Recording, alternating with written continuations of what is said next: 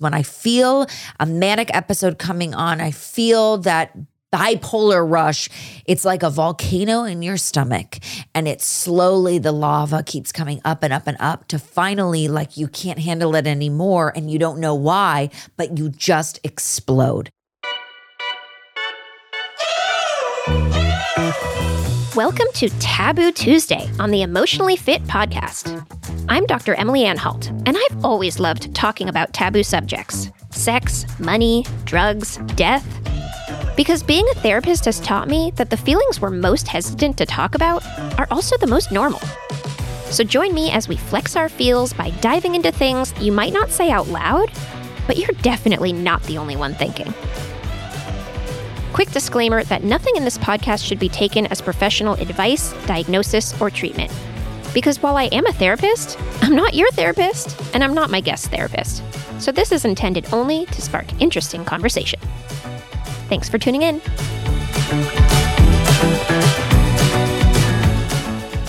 Hey there, Fit fans. I am here for today's Taboo Tuesday with Alessandra Torresani. Alessandra is an actress, a host, a creator, and a mental health advocate. She's dedicated to destigmatizing mental health by spreading kindness, compassion, and hope. And she brings a ton of fun and laughter to her mission by sharing her story about living with bipolar 1 disorder on her podcast, Emotional Support. On top of all that, Alessandra is a dear friend of mine. We met in kindergarten, and she inspired me to put myself out there in ways that at the time seemed totally intimidating. So I'm so grateful to her, and I'm so happy to have her on the show today. Hey, Alessandra. Oh my gosh, Emily, this is amazing that this is happening right now. And I'm so proud of you. This is so fun. I'm so glad to have you on because, as you know, we're doing Taboo Tuesdays here on this podcast, which I absolutely love because the things that we don't talk about are the things that we should talk about. And today in particular, we have a really special episode because Alessandra, like I said, is a Hollywood actress. She's been in all kinds of amazing things that you have definitely seen. And she's also a person who's been diagnosed with bipolar disorder. And she's here today to talk about how taboo it can be to talk about the things that are true for us in our places of work. So, Alessandra, before we dive into that, maybe just start by telling me a little about yourself. Sure. Well, as I'm a Hollywood actress, which I love, I'm going to now only allow my husband to call me a Hollywood actress. So this is the best thing that's ever happened to me. No, I am an actress. It's something that I've been doing my entire life. We talked earlier. You said you got into competitive dancing because of me. And that's true because that was my whole world. I basically just wanted to be on a stage. I wanted to perform. I wanted to be in front of the cameras. And lots of life lessons were learned through all of these experiences, which we'll get into. But most importantly, the reason why I'm here, I was diagnosed with bipolar 1 disorder when I was about 21, 22 years old. And so I've been living and thriving with it for about 34 now. So you do the math, quite a long time. And it's just been a struggle. And, every day is a new day, and still even medicated still feels like a struggle. So I decided to start a podcast called Emotional Support, where I interview like-minded individuals such as yourself. You were on the show and it was wonderful. And other celebrities and musicians and doctors and specialists and people that practice different types of mental health modalities to really selfishly learn more about my brain and see how, we can all be there for one another and not be alone. So that's kind of where I am today, just continuing on that journey. Thank you for sharing that. I can only imagine, especially when you are on a stage and in the public eye, that it becomes much more complicated to grapple with your own mental health. I'm curious, what was it like before you got the diagnosis to be an actress who was struggling with bipolar disorder? And what was it like once you had the diagnosis? It's so interesting to me because I was not diagnosed properly and was given antidepressants when I was 15 years old. They said, oh, she's just depressed, give her this medicine. And it actually, as everyone seems to know now, and I didn't know this at the time, it makes your highs higher and your lows lower when you are bipolar.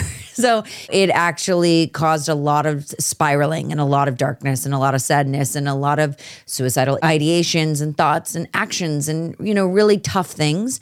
And I felt alone.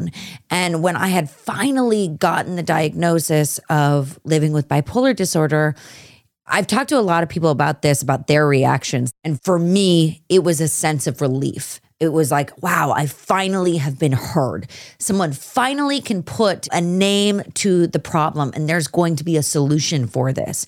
So I was excited when I was diagnosed that I actually had something that I could grasp and hold on to. But the truth of the matter was, when I started to share that with other producers and friends of mine and how excited I was, they said, oh my God, absolutely never talk about that because you don't want to be labeled as difficult. You don't want to be a diva. You hear bipolar, you think, oh my gosh, at the time, right? They were throwing around Britney Spears was bipolar. That was the time that it was happening, when she was shaving her head and manically driving for hours on end all throughout the night. And so that's where that stigma came from. So it was this juxtaposition of like, wow, I'm finally happy that I know what I am, but I can't share this with the world. So I'm going to have to suffer in silence once again and be shamed into it. So it was weird because both ways I kind of felt at a complete loss. So you were living the stigma even as internally you were getting more comfortable and actually even supported and relieved by knowing what was going on. Absolutely. And so what did you do with that? I mean, tell me a little bit about, you've got the diagnosis now, you've been told you shouldn't share it, but here you are doing this work where I would imagine if there wasn't so much of a stigma, it'd be helpful for everyone to know so that you're all on the same page and so that you can get the support that you need. So what did you do then? How did you manage that? I managed it by doing what I do best, making jokes out of things. So I would totally turn it into comedy and make it funny, like, oh, she's the crazy bipolar girl, ha ha ha. Inside jokes with just friends and family. I would share in relationships after a while of being, in a relationship with someone, and it had been held against me a lot of the time. And so that was also really hard. And that's that stigma and the shame behind it. It was very shameful. So I slowly would bring it out here and there to people that I would feel comfortable with. And the first real time that I ever had heard someone else living with bipolar disorder was when I was on a set. I was shooting a movie in Atlanta and I was in a full panic mode because I had been flown immediately to Atlanta to shoot this movie. I didn't have enough of my medication with me. I could not get the pharmacist on the phone to then talk to my doctor to fill the prescription in time. I was on set. So I was actually on the phone with my mom and I was like screaming and I was like, I don't know what to do. I need this medicine. Someone's got to figure it out. Otherwise, I'm going to just absolutely go crazy right now. And one of my co-stars, Eden Scher, says to me, oh, are you okay? Like, did they forget your birth control or something? Like, what do you need? Like trying to comfort me. And I go, oh, I said, I actually am on this medicine called Lamictal. I actually live with bipolar disorder, you'll find out eventually or something. And she looked at me and it was this moment, I like tear up every time thinking about it because it was the first time that I felt heard on a set because she lives with bipolar disorder as well, bipolar 1 disorder. And we both were, on Lamictal at the time. And we joke that you shouldn't do this now, but she was like, I have medicine if you need it in case like it doesn't get filled in time. So it was the first time that I felt this sense of relief. And it was the first time she had felt that sense of relief because we were both shamed into, you should never talk about this. And here's someone that I've respected as an actress for years and was a fan of. I had no idea, and she had no idea that I was living with this. And from then on out, I kind of said, F it, I'm going to start talking about this and share this experience. And since you have started sharing about it, which obviously as a person who's all about talking about taboo topics and breaking stigma and being transparent, I'm fully supportive of it. And I know that it's not the case that there are always zero consequences to that. So I'm curious, once you did start sharing that, how was it received and how did it land with people? The first time I really started sharing about it was actually at a convention for a TV show that I had done a quick guest spot on. And it was before my podcast and before any of that had come full circle. And I was very uncomfortable. I was not the cast member that this show convention wanted. I was just kind of like the extra fill-in that, oh, it would be fun if she was here. I guess let's throw her in there, you know. And I was in a foreign country. I was in England and I didn't know anyone. And I didn't know anyone on the show that I was with either because it wasn't my show. I was just a guest star. And the audience was supposed to be like 1,000 people plus, and only like 20 people showed up and no one asked questions. And once the first 2 questions were done, I was like, okay, this is weird. What do we talk about now? I'm supposed to be holding a town hall for an hour. So I said, I'm Alessandra. I'm bipolar. Does anyone have any questions on mental health? And all these people started showing up. And people went to the outside of the conference and brought these people back in. And they were all asking questions. And there's one specific woman who came up to me afterwards who showed me scars on her arms from her self-harm. And she said, I never knew that someone on television could be affected the same way that I was. And while I wasn't harming myself physically that way, we related the same way. You know, we understood each other. I heard her, she heard me. Representation matters. It matters. It really does. And, you know, I was also very lucky to already have started a relationship with NAMI, the National Alliance on Mental Illness, and being an ambassador for them because I had openly spoken out on my own to them. I had approached them and said, I've never felt a community before like this. I would love to do anything I can. So I just independently was trying to, you know, not scream it from the rooftops like, here I am out and proud, but make it my mission to meet community where I was feeling heard and safe and secure again, because I had lacked that for so many years. So now with the podcast and kind of having the help of so many wonderful people start it with me, encouraging me that they would be my guests, that I wouldn't be alone on this. It's been quite the reaction, and it's really a vulnerable state to be in that I recommend to everyone. When you're ready to share your story because you don't know who's listening. You know, you could share your story and, you know, that person listens and is like, oh, cool, that's awesome. But they share it with someone else. And that person, the one that you never meet, that's the one that's affected. And that's the one that you saved their life and you never even knew that. So I think that it's hard. You really have to figure out when you're ready, then share it, because there's a lot of pressure and there's a lot of heaviness that's involved. And you have to also be able to put up boundaries of, I'm not a doctor. I'm not a specialist. Like, I cannot give you advice about medication. I'm not giving you advice on if you're feeling suicidal. I can't be the one that saves you, but I can be here to share stories where you can feel heard. And maybe, you know, that story can make you not feel alone for that day. Which is so much more powerful than I think we realize until we need it and get it, and it shifts everything. Yeah, right. Yeah. Right. I really appreciate that your answer wasn't like, just tell everyone, like it's fine, because it's not always fine. No, I don't think you should. No. You have to like really be ready, because I still like on the regular get hate all day long. I have people that write me that are like, you're probably not even bipolar. I'm sure you're fine. And you're just doing it for popularity. What? And I was like, I really don't think it's making me that popular, but thanks. Who has the time to send these hate messages? It's really like... Lots of men. You would be surprised. Like, that lots makes of men. sense. That makes no surprise sense. I'm curious, have you ever had the experience where you've disclosed it or shared it, whether it was on set or with friends or with colleagues, and it was not received in a way that felt good and supported?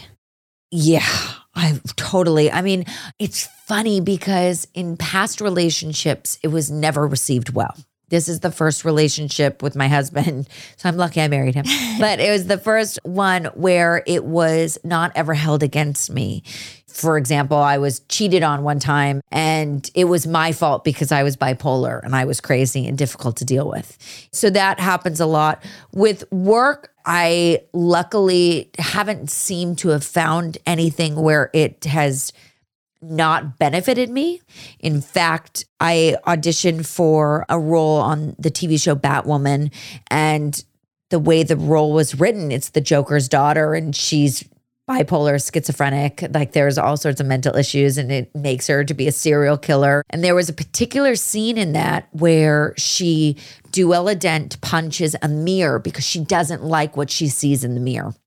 And she grabs a piece of the mirror and she marks up her whole face, and it's blood and it's like gory, and it's really cool. It's fun. It sounds like really grim, but it's not. It's fun. It's a great show. And it was the first time that I read a script where I felt so moved to be like, I know exactly what this woman is feeling. I've been there. I have punched many mirrors in my day. I don't recommend it. It's not good luck. Like, don't do it. But, I have done that and I have been there. And so I was so curious. I wonder if the writer lives with bipolar disorder. I wonder if they know someone who may be experiencing it. But it was written in a beautiful way that was very honest and true and didn't make her a monster. It made her truly a human. When I was in the audition, I did the lines, and afterwards I go, I'm so sorry. And I had never done this before, but I said, I want to thank you so much. I said, I live with bipolar disorder and I've never read something on a script, never read words that have affected me so much, that have been said so beautifully and exactly the feeling that someone would feel that's going through a mental illness. And there was no shame there. And they were like, oh my God, thank you so much. That really means a lot. And I got the role from it.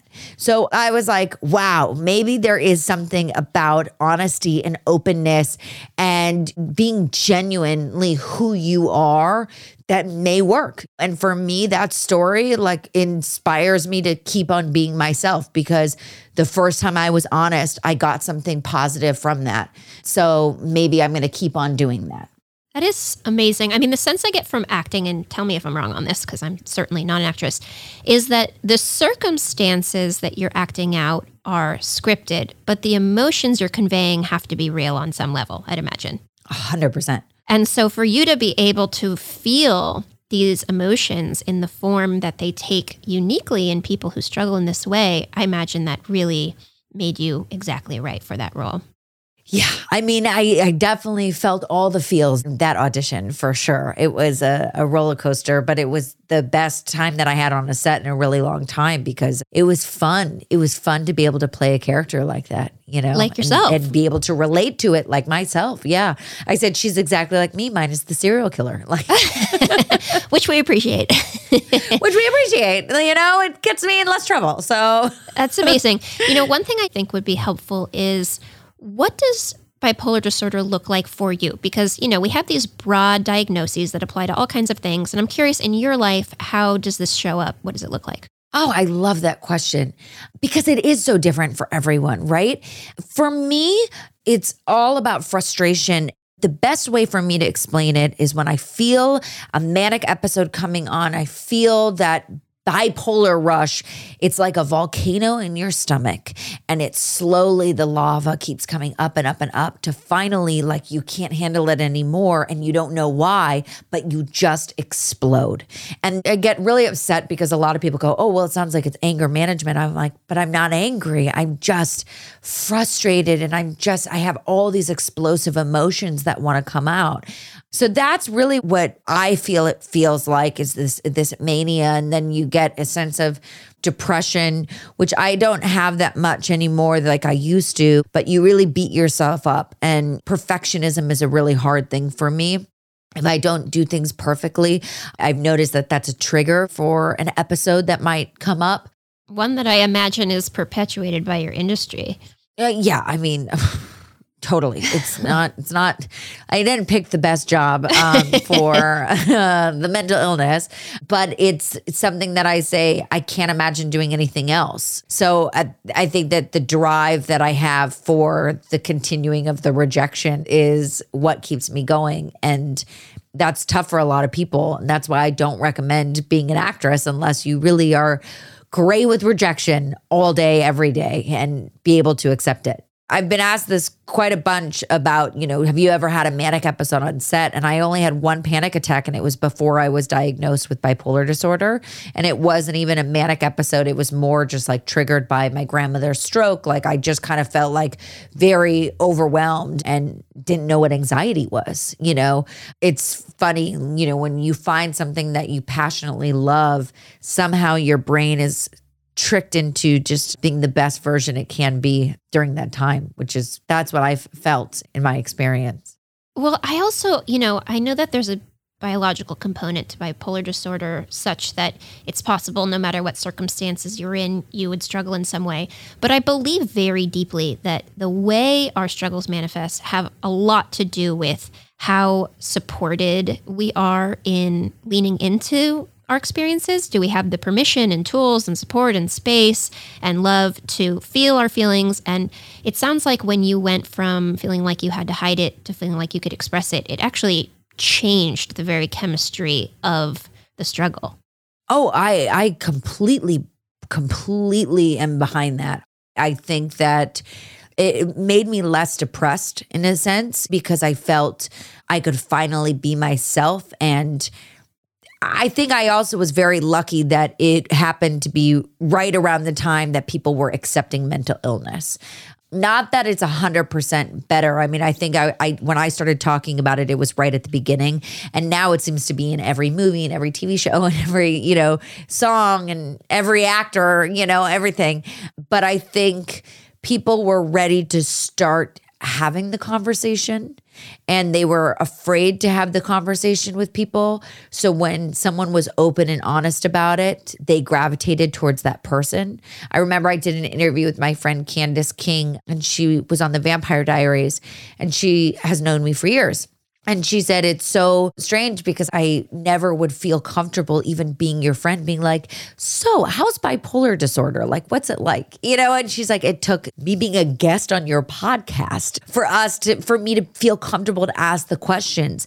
But I think that now we're in a state where when you are open, people in your life, even I feel my close friends are opening up about their own personal struggles that they wouldn't have done before if I wasn't open about it. And it's a beautiful thing. It's really nice to know that everyone is dealing with something, whether it's a big extreme or not. There's a struggle. And we all learned that, especially during the pandemic, that we all have mental health that we need to work on. Big time. Obviously, I'm biased because I know and adore you, but following you over the years, I feel like you have a special kind of fan base because they don't just love your characters, they also really love what you give them permission to do, which is to speak whatever is true for them and to not be perfect and to grapple and struggle, and that there's something really just so powerful about seeing someone you admire be fallible.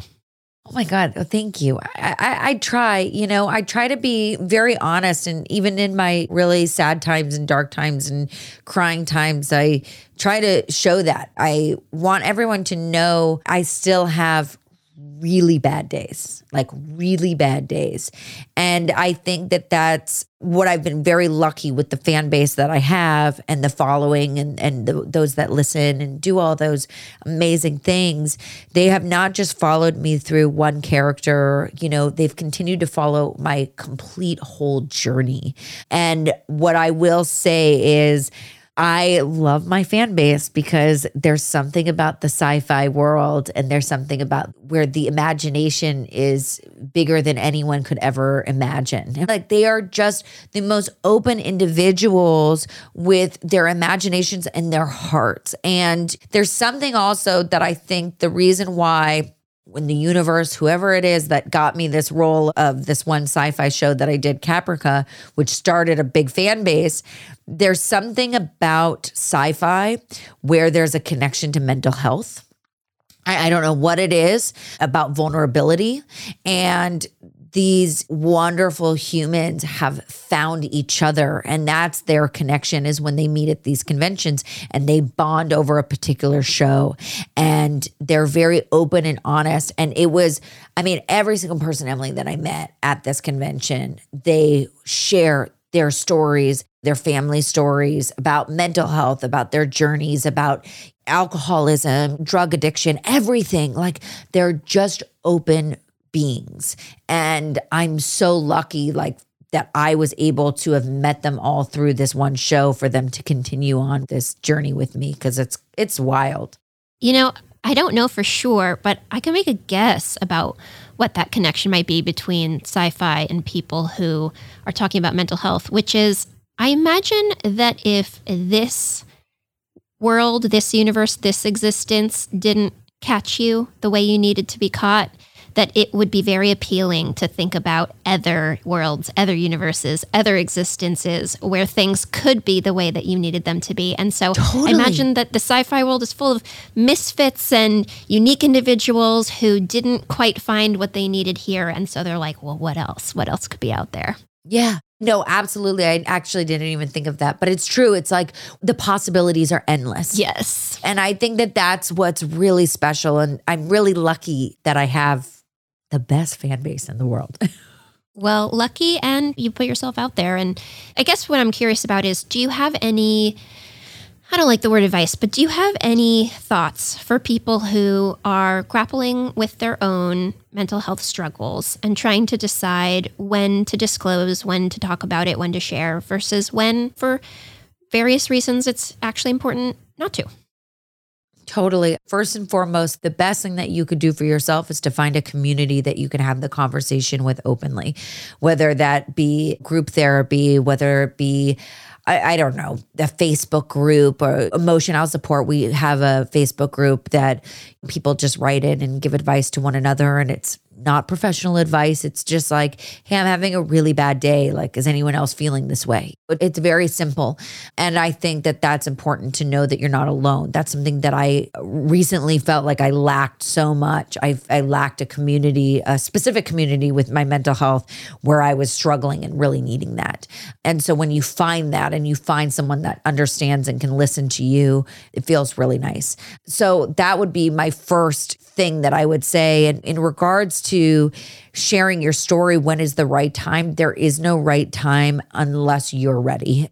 For me, when I was slowly sharing things here and there, I think it was me meeting this woman who was showing me why my story was important to share, showing her struggles of not knowing that someone on TV could feel the same way that she felt.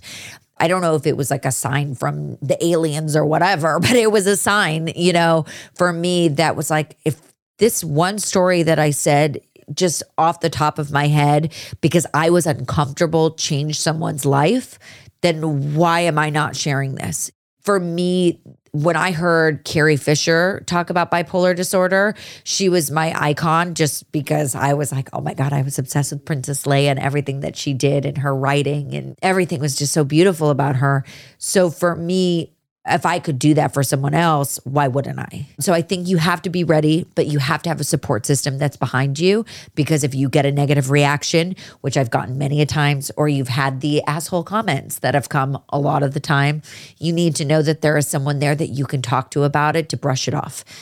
So that's what I say. Make sure that you have a community or a support system behind you before you share your story, because there will inevitably be negativity. There always is.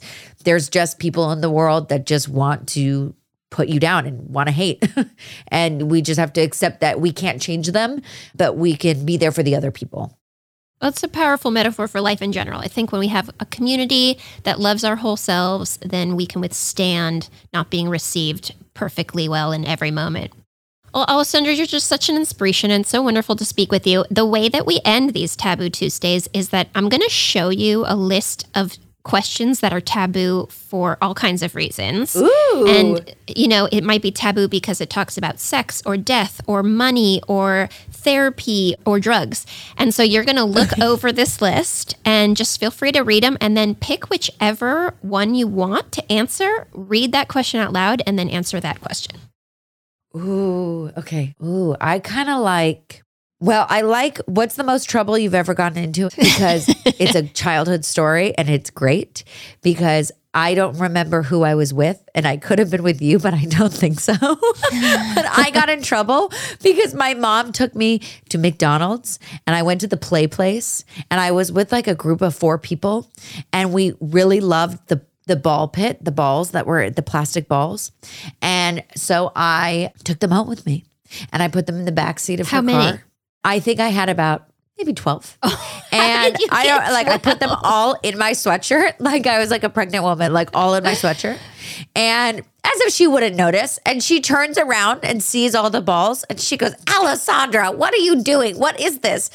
And I for many reasons, I think she was concerned why I'm stealing the McDonald's plastic play place balls. Like now looking at it as an adult who's lived through a pandemic, I'm like, that's repulsive and disgusting on so many levels. But also it was teaching me like, you don't steal things. So she made me turn around. And we had to take all the plastic balls and we had to go to the front desk and apologize and give them back. And I think they were so confused, the workers, why we were taking these plastic balls. And I got in trouble. I got in so much trouble because of that. And that was the only time I ever stole something. And I never forget about that. And that's why I always am the first to, even when I like pull a piece for a premiere or something, I have to return it right away because I'm so afraid that someone's going to ever accuse me of stealing something. That is so funny. I mean, to me, it makes so much sense. This is like this happy place for you. You want to bring a piece of it home and continue the joy. Like I empathize with that child, but Thank you. Glad you learned a lesson too. Amazing. Well, Alessandra, thank you so much for being here, for all that you share with the world, and for giving perhaps some of our listeners a boost to find their community and share themselves a little bit more freely today. Before I sign off, what do you want to tell all our listeners about? How can they get more of you? How can they connect with you outside of here? Ooh, we have amazing new episodes of Emotional Support that come out every Tuesday. Some awesome ones, some very special surprises that are coming your way. So you can find it at emotionalsupportpod.com or wherever you listen to any of your podcasts. It's just Emotional Support, spelled emotional support. Fantastic. I love it. I'm a listener. And you were on it. Yes. Couldn't support it more. Thank you so much, my dear. And I will speak with you soon. Thank you. Thank you. Thanks for listening to Emotionally Fit, hosted by me, Dr. Emily Anhalt. New Taboo Tuesdays drop every other week. How did today's taboo subject land with you? Tweet your experience with the hashtag EmotionallyFit and follow me at Dr. Emily Anhalt. Please rate, review, follow, and share the show wherever you listen to podcasts. This podcast is produced by COA, your gym for mental health, where you can take live therapist-led classes online. From group sessions to therapist matchmaking, COA will help you build your emotional fitness routine. Head to joincoa.com, that's joincoa.com, to learn more, and follow us on Twitter and Instagram at joincoa. From Studio Pod Media in San Francisco, our producer is Katie Soonku Wood. Music is by Milano. Special thanks to the entire COA crew.